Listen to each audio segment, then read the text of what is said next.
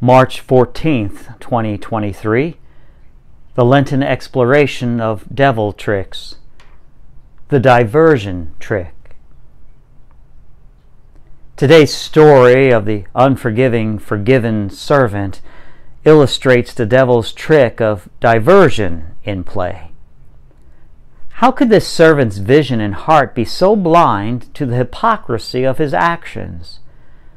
Our Psalm 25 tells us God shows sinners the way.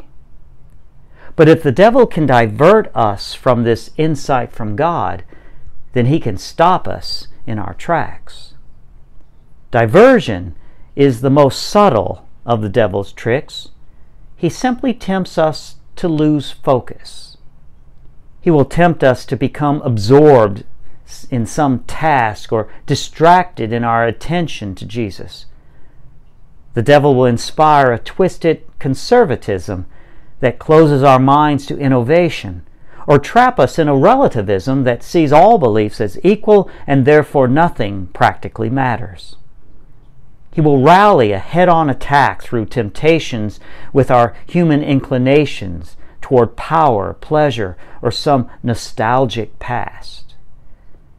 Even addiction's idealization of substances or experiences will be leveraged. Today's unforgiving, forgiven servant fell for the diversion tactic of disdain, it seems to me. The scorn he held for someone below his station blinded him to the hypocrisy he was acting out.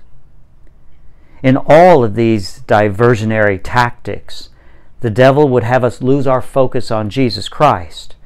So Jesus would inoculate each of us from this temptation by having us freely choose regular self-vigilance, active sacramental lives, and selfless service to others.